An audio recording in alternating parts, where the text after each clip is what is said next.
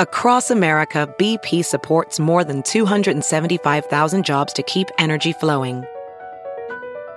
Jobs like building grid-scale solar energy in Ohio and producing gas with fewer operational emissions in Texas. It's and, not or. See what doing both means for energy nationwide at bp.com/investing in America. Welcome to the Weather Channel's Weather Geeks podcast, a special edition for Hurricane Dorian. I'm Dr. Greg Postel, hurricane expert at the Weather Channel, and I am happily and pleased to be joined by senior meteorologist extraordinaire, Dr. Matt Sitkowski, a fellow Badger from the University of Wisconsin. Welcome, Matt. Hey, great to be here. Thank you. Well, we've got a whole lot on our plate, and we've been talking about Hurricane Dorian now for days, and I have a feeling we're going to continue to be talking about Dorian for days because the storm is now showing signs of slowing down and about ready to put a devastating blow on parts of the Bahamas as it slows down at a very high impact. Yeah, the aircraft, I should say, we're recording this, by the way, Saturday, midday Saturday, and so if it depends on when you're listening. Obviously, you get the latest information from the Hurricane Center. But the planes are in there right now, and they are finding a storm very close to Category 5 intensity. The surface winds are up. We've just seen plenty of lightning in the eye wall. And this is just north of due west right now. So, tomorrow the weather starts to go downhill in the northern Bahamas, and it could be a really long duration of, hurricane force winds for them. Yeah, and we were seeing signs, I think it was yesterday, that when the eye on the visible satellite images started to clear out, there was cirrus covering it for much of the morning, but then by late morning, early afternoon, you got to see it. And once you saw the eye in the visible satellite pictures, that was a sign that there was more significant warming going on in the interior, and that would soon be followed by a rapid drop in pressure, which is what we saw last night, right? The pressure dropped like 20 millibars in a few hours. Yeah. And then, as you saw this morning, Matt, the winds picked up in response to that. And now, as you say, the hurricane hunters are in there and finding, in some cases, winds close to 160 miles per hour from some of their instrumentation. Yeah, and the just off the deck, 190 miles per hour, about 1,000 feet or so. So you can have some really strong gusts with this. I'll also note very compact system, so it's not a big area with these strongest winds, and hurricane force winds only go out about 30 miles or so from the center. That's an important point because a lot of times when you see the satellite pictures of a storm like Dorian and you hear it's a Cat 4 or Cat 5, you're kind of drawn to the fact that maybe such bad weather extends the extent of the cloud pattern, whereas you just mentioned accurately that the strongest of all the winds are really within a few miles of the center in the eye wall. If you can avoid that eye wall, not that you have any control over that, but if the eye wall avoids you, the weather will be a lot less destructive than obviously inside of that because it exponentially increases closer to the center. Yeah, there's a few famous, very small, compact hurricanes. One of them, Hurricane Andrew, that I was in, and it was literally a street. I mean, not a street, but it was just practically on this side where the strongest winds were. It was a change-your-life kind of storm. And if you were on the other side, it was a nuisance or, depending on how the winds were. But it was that defined how sharp the gradient can be with these really super intense winds and then maybe hurricane gusts. They can be really close, it's like threading a needle. That's why any little wobble, that's why this forecast is so tricky, both for the northern Bahamas. It's a much closer, much more dangerous situation for them, much more likely that they're going to be getting the eye wall of the hurricane.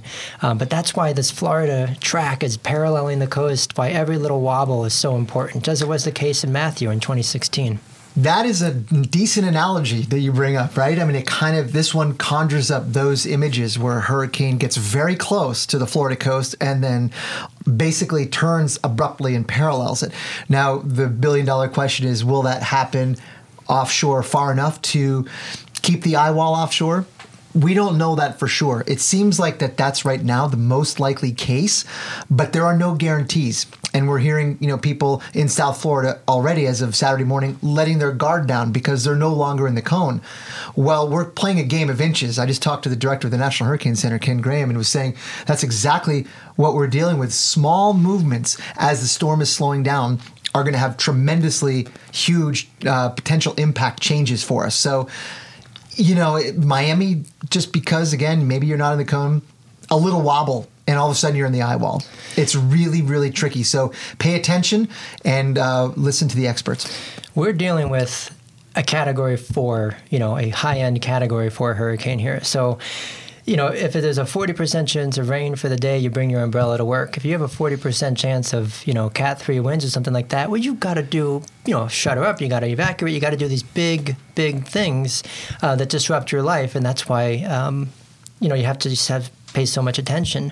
Now, the folks, in South Florida, I think it's okay to feel good about this information, and you can be cheering it on, and you can sort of have that edge taken off. But by no means is this an all clear out of the woods. You're not off the hook. Right. I've been saying that so often, not off the hook. And you're right. The trend in the forecast is real. It is not noise, but that doesn't mean that wobbles one way or the other can make it or break it for you. Yeah, and then as you go further north up the coast, you have to be more, it's a greater threat, Central Florida and then the bend all the way up to the southeast coast. Yeah. So let's talk about why maybe the forecast has shifted a bit, because I've always found that kind of interesting. What is meteorologically going on? And Matt, you and I were talking about it earlier in the weather briefing that, there's probably a dozen things you can point to and there's no way to know for sure. One of the things that caught my eye, and you can bring in one of the things that caught yours as well. But one of the things that caught my eye was a little disturbance in the jet stream right now over the northern plains that is now being more clearly viewed and simulated by the models to make an appearance into the southeast, to find its way all the way from the plains into the southeast in the next couple of days, just in time to give a little bit more of a westerly wind and try to push Dorian offshore. Okay, no one knows for sure if that's going to happen, but I think the models are latching on to at least some of that picture a little bit more clearly than they were before, and giving that opportunity, opening up that window for Dorian to parallel the coast offshore, but unfortunately also bring it closer to the Carolinas. Yeah, besides the storm itself, there's the interaction maybe with three other players. There's an upper level low that's moving off to the southwest a little bit that's maybe helping steer the storm maybe a little bit more northerly than that would be right now. There's the feature you just mentioned, and then of course there's the large scale, high pressure system that's just north of the storm itself, and also how does that evolve in the coming days? Because it's on the western edge, and people have been saying it's true. If the ridge is stronger and it's then north of the storm, that'll help keep it further west, keep it the forward speed slower.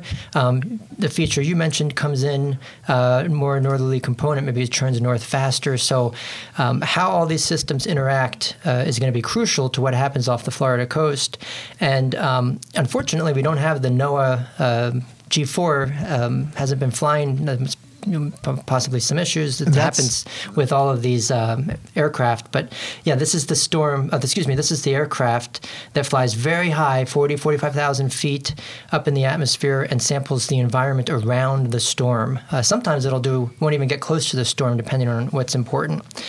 So this is a time where you would want to have it, like what's around the environment of the storm, dropping those drop zones, gathering the data to help the models determine how all these things are going to interact. It's a complicated mix of nonlinear dynamics, and it's very difficult to forecast. So we will be watching, of course, all the latest trends here at the Weather Channel and keeping you posted on the latest. But, what can we say for people? What can we say now about what they should expect, even in Florida and then going northward into Georgia and the Carolinas? And even if, let's just take the Hurricane Center's forecast track now as of Saturday early afternoon, verbatim. Now, we know there's going to be nudges to it going forward, so you need to keep attention of that. But that would likely limit the impacts to probably, for example, tropical storm force wind gusts and an onshore flow that could bring flooding, maybe not storm surge flooding, but coastal flooding, and also some squally rain showers moving in. Now, again, this is several days out yet, so there's a lot that could change. But that's the kind of scenario over Florida that right now maybe appears most likely. Not the only scenario, but the one that's most likely, with maybe tropical storm force winds moving up the Florida peninsula. Yeah, I'll also add to that tremendous wave activity just offshore. So beach erosion is going to be a real problem for the entire east coast of Florida with this system. And then we have Georgia and the Carolinas, because let's just say, again, let's take this hurricane center's track of the center of Dorian, knowing that the impacts extend on either side of it. Take that very close to the South Carolina and North Carolina coasts. That potentially brings hurricane conditions to those coastal locations, introducing the notions of storm surge, potentially significant, and coastal flooding as well with an onshore wind, maybe hurricane force. Yeah. Yeah, and we should stress, too, that, we do not everyone get caught up at the center. We could have big impacts in South Carolina, North Carolina, and never actually have a landfall, right? Right. You can have an eye just offshore and have hurricane force gusts and, battering the coast. To stress the point you just made, the impacts of the storm extend well beyond the center. Tropical storm force winds right now extend about 100 miles away from the center point. So, and the hurricane force winds, you said about, 25 miles or 30 miles? 25 or 30 miles, yeah. So it's comparatively to other storms, it's a pretty small storm. And it may get bigger as it goes closer. And one of the areas of expertise, Matt, that you bring is the understanding of eye wall replacement cycles. Some of these are the internal changes that hurricanes undergo, and that actually does matter for our impacts in Florida. So let's just say, for example, that hurricane center track is going to be what Dorian follows. If this were to undergo an eye wall replacement cycle before that, the inner eye wall would collapse and an outer one develops, extending the influence of hurricane force winds, which may bring it then to the coast. These are things that are just unforecastable at this range. Would you agree? Yeah, absolutely. So, and if that happens, that's why the size of the inner core is so important. If a storm's, 50 miles offshore with a 25-mile maximum wind radius, then they stay offshore. If it's a 50-mile radius and it's 50 miles away, same distance, well, now you have it touching the coastline. So it's not just the track, but it's also the expanding storm size, which matters to the coastline. These are just impacts that we can't really forecast well at this point. It's just too soon. But definitely in Florida, all the way from, I'll say Key West, but certainly the peninsula, don't lose sight of Dorian. You're not completely out of the woods, even if you're not in the cone. There is still some risk. And as you accurately said, Matt, perfectly, that if there's a 30% chance of a rain shower today, who cares? But if there's a 30% chance of a Cat 4 eye wall, well, then that matters. Yeah. And every day, we've been tracking this storm all week. Every day is a different story. So what's tomorrow's story going to be? Is there going to be a shift backwards? Is it going to be a speed up or a slow down? And when something is just playing with the coast, this is, sometimes it's nice to have a hurricane that is just, this is what it's going to do. It's going to come in, it's going to have landfall, and we'll worry about how strong it is. This is one that's playing with the coastline, and every little thing, every little nuanced wiggle matters. So what will tomorrow's story be? And that's why you have to stay tuned with these storms. What sometimes forecasters do is draw on analogies from storms of the past to have an idea of what this current storm might do. That's not my favorite way to approach weather. I view every individual storm separately. But in terms of impacts, if you can sort of conjure up some memories of what storms have done in the past that have, done something similar, then maybe that can help you prepare for this one in sort of that way, how they might impact you. But that might be something to consider going forward. But again, it's still pretty early to know what Dorian's going to do and which storm in the past it might behave like. Yeah, and I know, because I've been there, I know what it's like to get your supplies and shut her up and then have to wait. Yeah, you were in Cat 5, Andrew. And wait, yeah. In South Florida. And other threats, too. And you have to, this is just sort of this is where I live, this is what I have to deal with, and then you just have to accept that. These things are annoying, especially when you're playing the waiting game. But I guess maybe just my final thing is you can feel better about what's happening in especially South Florida. But you're not out of the woods yet. You have to make sure you have your daily check-ins and you're not losing track of the storm, because we've seen changes in the past easily that can dramatically change the forecast. So yeah, and one thing I'd like to leave with is I remember Sarah was asking me this question. Sarah Dillingham was doing this podcast with me yesterday, and she said, "What are the things that you would fear most? And I said, well, obviously a landfall with all the impacts that a high-end hurricane carries with it. That's number one. Number two is, what if this were, I brought this up, I said, well, what if this were to completely avoid the U.S. coast with limited impacts? That would concern me in its own way, because then I would feel like that the media, in particular some media, would be responsible for that, or responsible for unnecessary hype. And that backlash would, I think, bother me and affect me, because I think we've been all along giving the uncertainty surrounding the official forecast in a way that gives people an idea that there are a lot of options on the table, even still. But going back a few days, I feel like the uncertainty was so significant that it absolutely had to be a part of the forecast. And maybe it sounded wishy-washy, but it's a fact. I mean, the public asks for oftentimes a bit too much certainty than what science can provide. Yeah, it's a fine line to walk. We're kind of spoiled because forecasts have been so good over the past several years, but we don't know the final outcome yet. So stay tuned. We will be following up on this podcast, hopefully tomorrow, roughly at the same time, maybe. And we will obviously stay tuned to the Weather Channel with all the latest on extremely dangerous category now 4 Hurricane Dorian as of Saturday early afternoon. Pay attention to all these forecasts. And remember, all the way from Florida, Matt, as you said, to the Carolinas, follow the forecast and listen to your local officials about what to do. Thank you very much, guys. Take care. Thank you.